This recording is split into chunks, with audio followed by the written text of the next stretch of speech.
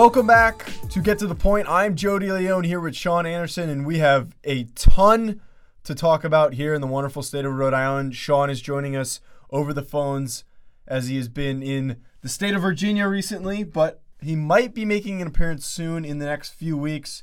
We do know for sure he'll be back for training camp, which starts in the beginning of August, but we're going to skip all the back and forth talking. We're going to get right to everything that everyone else is talking about right now. NBA free agency. LeBron James decided to break the mold and go against what a lot of people thought he should have done, and he also went along with what a lot of people wanted him to do, which was signing with the Los Angeles Lakers. This inevitably led to a bunch of other moves, which I had predicted. I said that wherever he goes is greatly going to impact the destinations of other players. And the biggest one that happened was the Golden State Warriors last night decided to bring in and sign Boogie Cousins, DeMarcus Cousins, to a 1-year, $5.3 million deal. And frankly, in my opinion, I think that absolutely ruined free agency. I don't know about you. It ruined the NBA for me. You know, it didn't ruin the NBA as much as LeBron hurt me seeing him make a complete lateral move to the Lakers.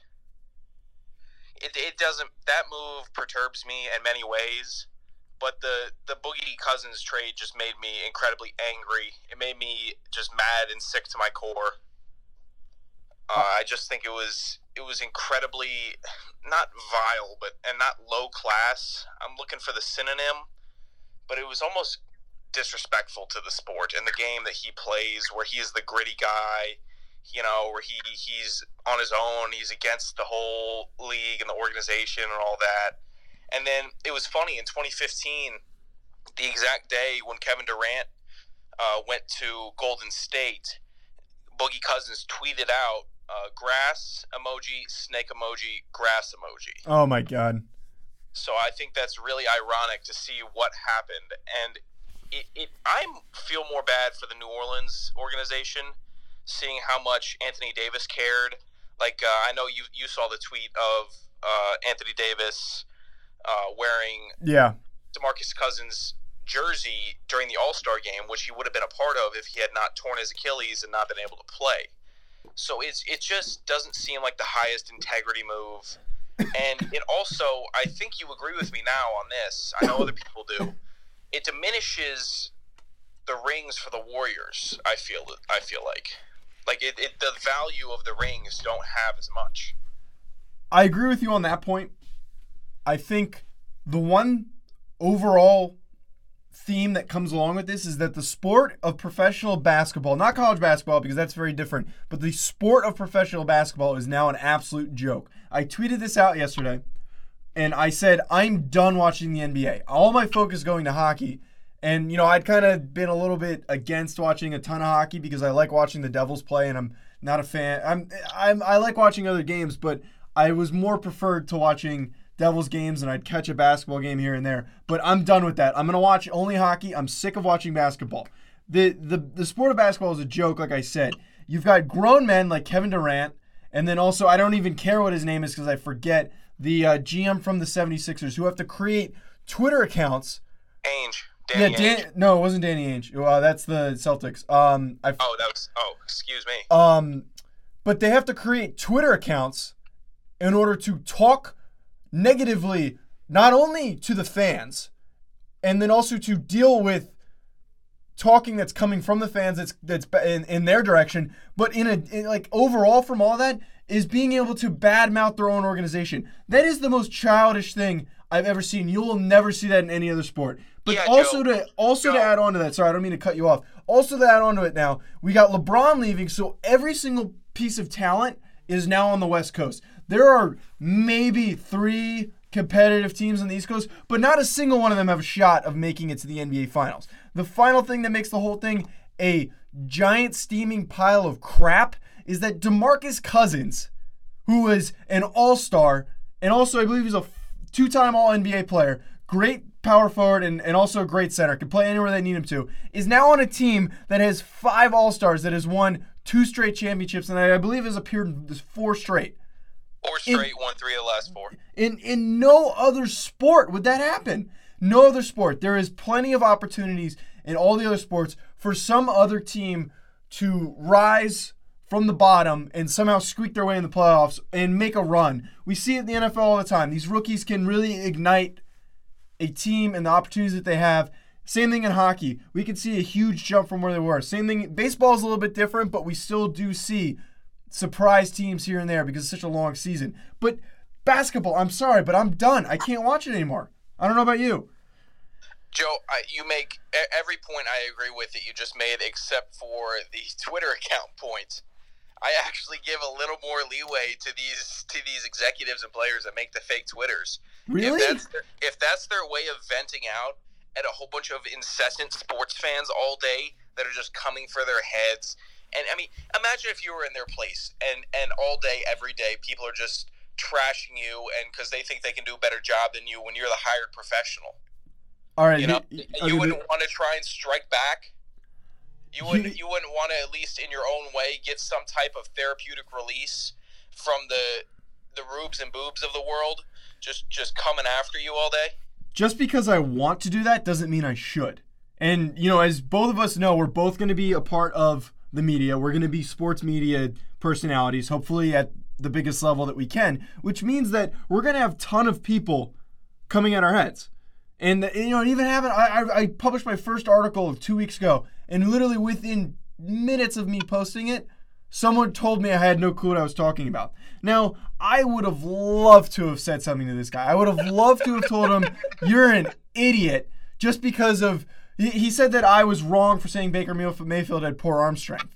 And he came up with some weird fact about how he had the second highest ball velocity, but ball velocity does not particularly go in unison with arm strength to some extent. I'm not going to break that down entirely, but I 100% wanted to talk smack right back to this guy, but I can't. Because the minute you start letting the people that troll you is the minute that you lose credibility. I understand that they obviously, professional athletes have a little bit more leeway, but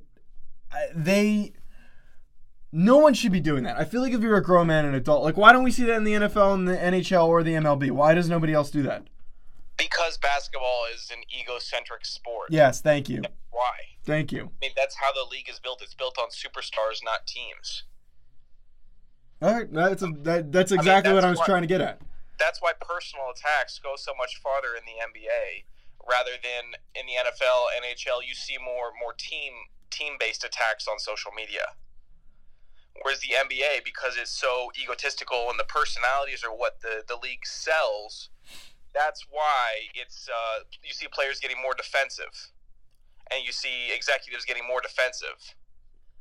I understand where you're coming from. I just feel, in general, I mean, we're not going to debate burner accounts because it's a little bit old news, but I think in general, I think that if you're a professional and you represent an organization, like you said, and you represent the league, you shouldn't be wasting your time or even feel the need to waste your time with some dude that's probably from some small town that has like an iPhone 4 that's on Twitter telling you suck. I feel like you should be better than that. You should rest on your own laurels and achievements. Yeah, but it must just feel good to just, demolish them. Even, but prove that on the court. Prove that on the court. Prove everyone wrong on the court. Prove it on the court because they're not a professional athlete, Joe. That's what I'm saying. It's just therapeutic. It's just so they can vent. All right. It's the whole write an angry letter but don't send it. It's a whole new version of this. Make an anonymous Twitter, get it out. No one knows it's you. All right, well, I guess the lesson to be learned is don't forget to switch out of the account before you post something stupid. Yeah. And don't get caught. They're old people, Joe, not like us. We're a lot more tech savvy. Yeah, I bet Kevin Durant doesn't even know how to use his phone. Let's be real. You seen his old MySpace page? No, but I've seen some of his old tweets. They're hilarious. Yeah, his old tweets are great. His old MySpace is great.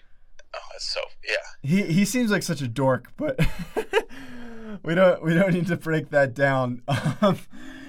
As much as I'd love to talk NBA the whole time, but I'm sick of it. I really don't want to have to talk about it anymore. The day that there is more disparity in the league, I will go back to watching it. hopefully once all these Warriors players are too old to stick together, I will actually watch it. But I'm just done. I'm done. How do you feel about other NBA players reacting to something like this? In what context? I know CJ McCollum said, just woke up from a nap, just saw this news, a boogie call me. And it's just how do you feel like their reactions are? It almost seems like they've given up also. It's crazy. Like it's just like, why even play? Just from some of the social media reactions. I completely agree with that. It's almost as if the only way you can win is coaxing and persuading other really huge name players to sign with them.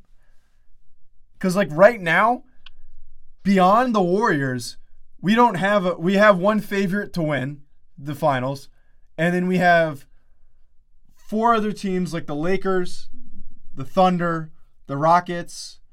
You could argue the Timberwolves can contend and make the playoffs, but they're probably not going to beat the Warriors. So I don't blame them for giving up. I've given up. I think most fans have given up. I can't stand it. I want competitiveness. It's just not going to be a competitive season. And Nick Wright tweeted it out best yesterday. He said, obviously the sport is a business, but the essence of sports, fans outside of these markets, outside of the Warriors, they'd like to at least see some competition. Like, sports is based on competition. Yeah, it sells tickets 100%. That's the whole beauty of it, is the competing, not just to see a bulldozer. Yep, 100%. I'm just, I don't know. I can't deal with it anymore. I'd rather watch other sports. It's just all because LeBron is so great, man. I wouldn't say that's the reason, but LeBron drove a 73-9 team into acquiring 5 superstars. I guess it's a fair point. And getting Kevin Durant. Yeah. But I wouldn't say that's completely driven by him, because he has struggled on his own. I do think that he's obviously a huge presence, but I think that was just the Warriors being not greedy, but taking their goals to an obnoxious level. That was in reference to the Kevin Durant trade. What was? Oh, you mean signing? To sign Kevin Durant. Okay. And then they just continued. They didn't trade for him. They signed him. Signed him. I saw a tweet. I forget who it was, but they basically said the current state of the NBA that we have now is all a result of LeBron leaving and going to the Heat. It's all a result of that. No. You don't think so? You don't think that didn't lead to almost a tidal wave, like a domino effect for all these other teams thinking, all right, well, if they can pin 3 superstars together on one team, and if the salary cap's slowly going up, and we've got these supermax contracts to use, why don't we go out and do that on our own? And it also did lead to more tanking. If Kevin Garnett, Ray Allen, Rajon Rondo, and Paul Pierce didn't all get together. Okay. That's a good point. Well, Rondo technically joined the party a little bit later, though, because I believe he was drafted as like a later pick when they were already doing well and contending. But I'm just saying, you get a super team like that, it's a domino effect. I just miss that. I miss watching basketball and having a team like that Lakers team that played the Celtics. I think was it 2008? Yeah. And it was pretty much all Kobe. He had good players around him, don't get me wrong, but that team was probably not that much better than the Cavs team we saw in the final this year. And that's why Kobe garners so much respect, because even though he's had semi-super teams, he's stayed with the one organization and done it on his own. And athletes that can do that for their own city for the whole lifetimes are held in higher regard than those that had to leave a city and go win a championship there. As drawn to the comparison of, sorry for the homer call, but Alex Ovechkin and Kevin Durant. Yeah. There was film, and I don't know if you saw this, of the celebrations after the championship and how emotional Ovechkin was compared to how emotional Kevin Durant was. Yeah, Kevin Durant looked like he just had it handed to him. Yeah, and it was night and day. And maybe that is a bit. Maybe that is his persona, a little, the aloof guy, But I don't think it means as much if you don't do it from where you started, and you can build it up, and you can work and work and work, and then get to the big payoff. And that's why Lakers fans, when Kobe won I'd say his last title with the Lakers, they were deeming him the god because he did it for him post Shaq. Yeah, one big knock on the Warriors team I felt this season from a lot of fans. I kept hearing them calling into a lot of radio stations saying they hate watching them because they look like they're aloof, like they don't even care because they think that they're just gonna win. They almost, it's not even like a fun kind of like, oh, we're gonna get your face and because we know we're gonna win. It's like all right, we're just gonna be really casual about this. We're probably still gonna score 120 points on you. So that means you're probably going to have to score 130 if you want to win. It didn't seem like there was any competitive spirit amongst that unit, and I think it's going to be a lot worse next season. Oh, it definitely will. I mean, you're bringing in Boogie Cousins, who averages 29 points over his whole career per game. 29 points a game, and you're bringing him in with other guys that average plus. You got like 4 other guys on the team. Mm-hmm. You have 4 starters on the team that average 20-plus points a game. You also have 5 people on the court that can shoot 3-pointers at a consistent clip. That's probably the scariest part about the whole thing. No, it's just gross. Yeah. It's gross for the sport, and I keep talking about it. And I feel like I was being more mature in the beginning of the conversation, but now I'm getting as mad as I was last night when I originally got the news and had to walk out of the room and go into my backyard and take a 10-minute breather. Yeah, it was actually kind of funny. I was doing camera and I texted you, and I didn't really supply any context, and I said, oh, we're gonna talk a lot of basketball tomorrow, and you're like, I'm down, and then you're like, all you said was, wait, what? Because it did come out a little bit delayed, but I thought that was funny though that it took you, like you didn't really know you thought I was almost joking with you. It seemed like. Yeah, I was live tweeting the Nats game, and then I just get the notification, and I drop my phone, and I walk outside. I was so livid with the sport and DeMarcus Cousins, probably a little because I wanted him to come to D.C., and I thought he would have paired well with John Wall, as I stated in the last podcast. Yeah. But it was past that. It was past just a move that is incomprehensible. He's making twice the league's veteran minimum in Golden State.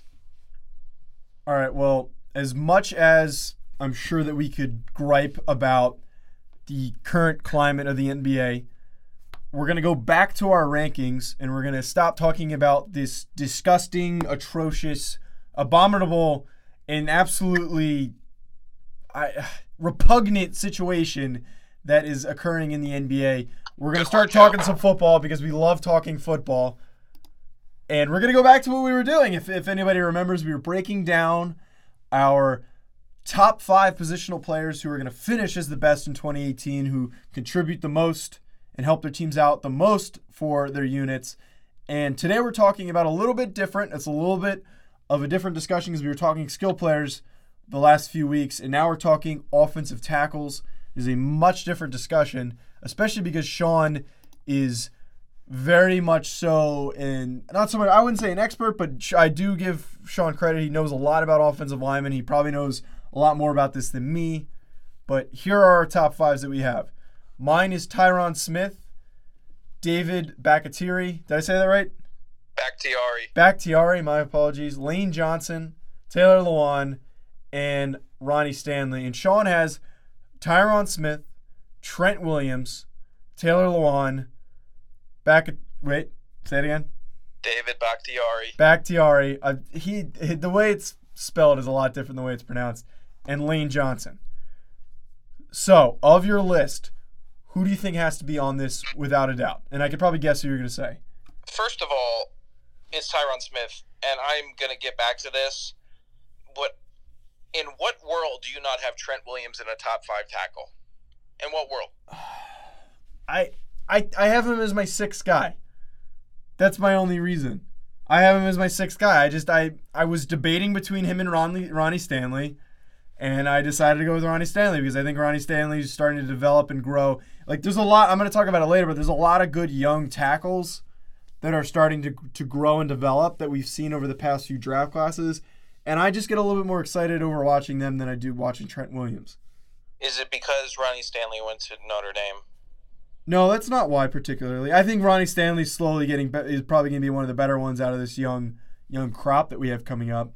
Do you favor Ronnie Stanley over Jack Conklin because Ronnie Stanley went to Notre Ooh, Dame? that was another tough decision I had to make. I had Conklin, and I was trying to get a little bit more right tackles on here.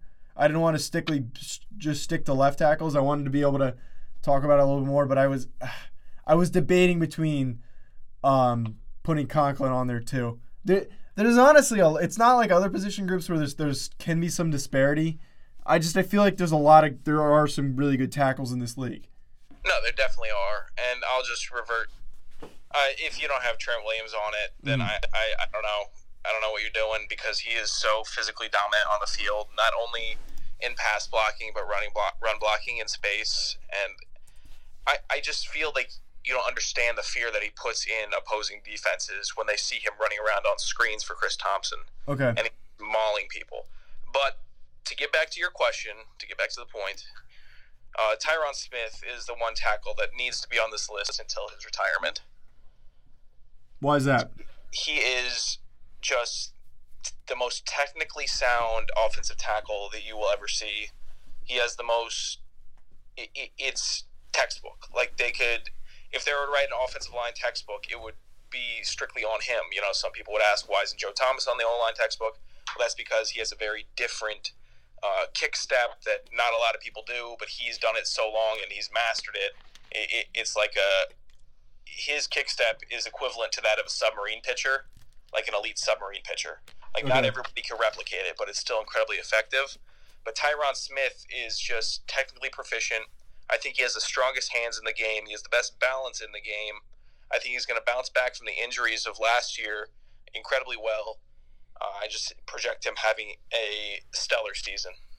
Yeah, I agree with you on that one. I think it's hard not to put Smith on there, especially considering how dominant he's been since an early time in his career, since he first joined the league. And a lot of that comes with also the unit around him. He is very much the anchor of this offensive line amongst other guys that are actually very, very good players in this league. You've got Travis Frederick and Zach Martin, who are top 3 probably at their position groups. But I completely agree on that. Tyron Smith, without a doubt, has to be on this list. Who do you think is your most shocking? Like, who's going to be a guy, although you have a pretty safe list, but who do you think it kind of breaks the mold? I would say Lane Johnson, just because he's still pretty young and that he's a right tackle. It's becoming in the league more commonplace for right tackles to have to be as good as pass blockers as the left tackles, given that some of the speedier rushers come off the right side. Like, Von Miller rushes off the right side, Vic Beasley rushes off the right side. So he proved this last year that he has the ability to be a big mauler in the run game and be incredibly gifted in the pass protection game.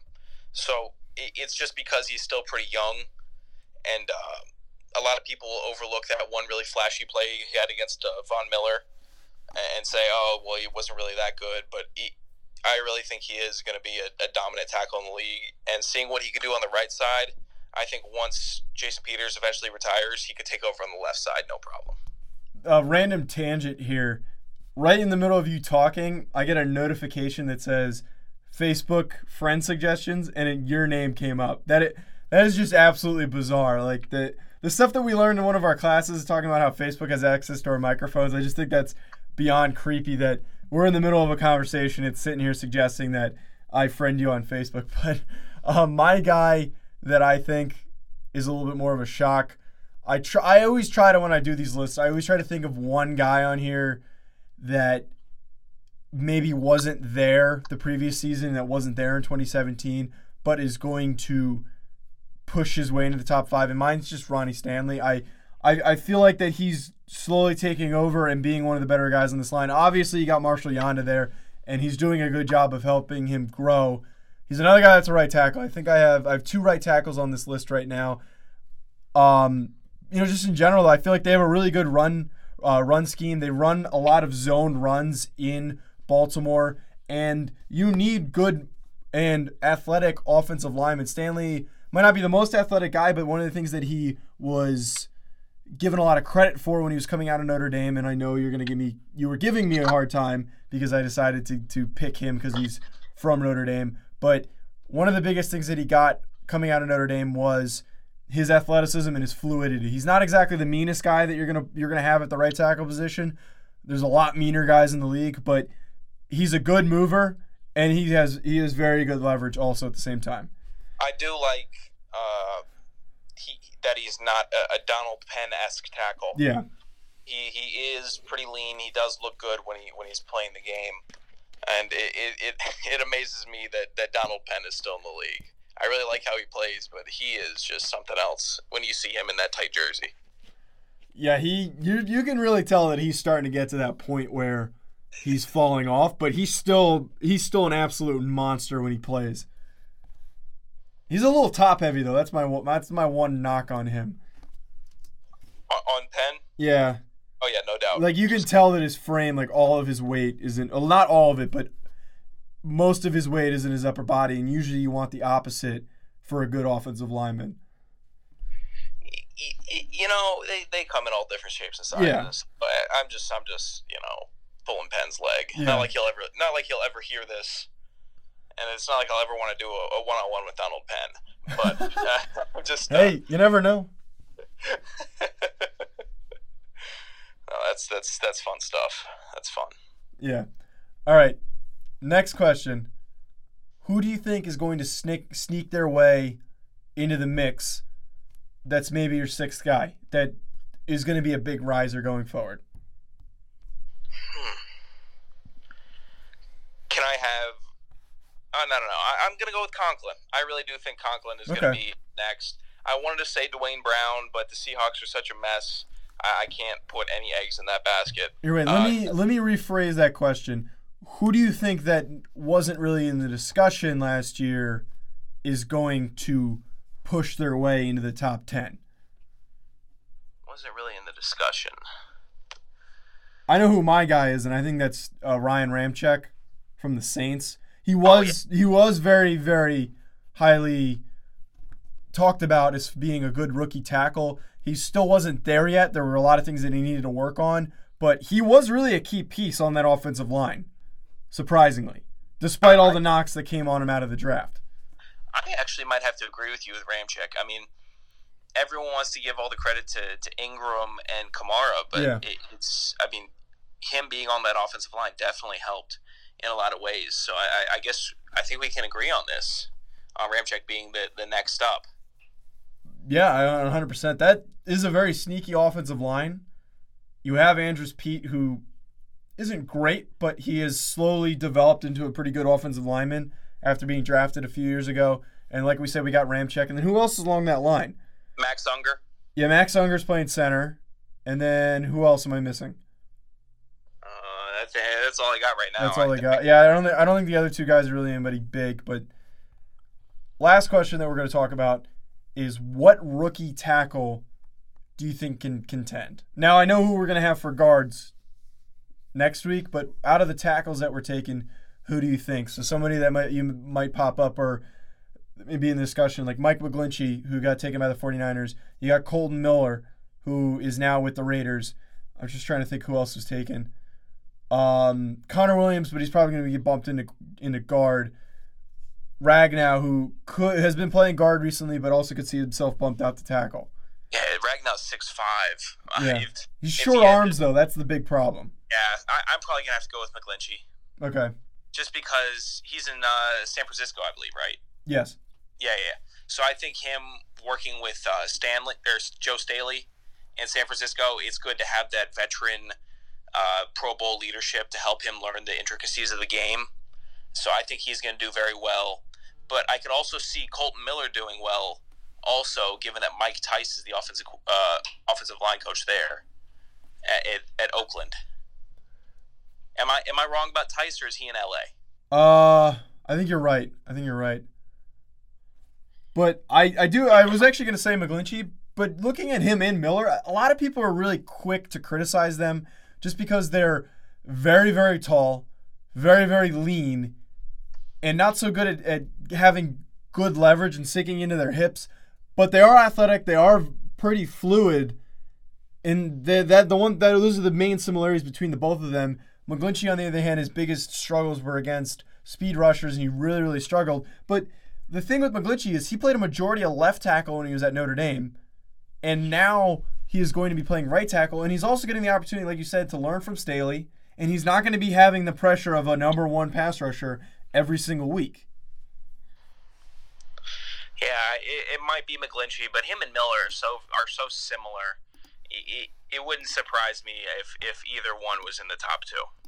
Yeah, I was reading, and it's obviously way too early to get any assumption on how far along they are because they're yet to even put the pads on. But I was reading some rookie reviews so far and how they've looked in minicamp and how they're looking going into training camp, and both of them have been talked about very highly, which is very surprising. Yeah, I'm excited to see how they do, but I'm still not as excited to see how the top 5 tackles will do. I'm not as invested in the rookies as I am in just the elite offensive linemen in the league. Well, it's going to be interesting to see how our analysis turns out. We've actually been, over the past few weeks when we've talked about some other things, our analysis has come along pretty well, but we'll see how things end up turning out for our predictions going forward in the 2018 season. This was this week's edition of Get to the Point. I'm Joe DeLeon, and talking with me, as always, is the wonderful and illustrious Sean Anderson, who is joining me from the state of Virginia. Be sure to tune in next Tuesday. We'll be coming out around 12 o'clock like we have been doing. But like I said, thank you for tuning in. Check us out on social media at GTT Podcast. That is all we have for you at Get to the Point.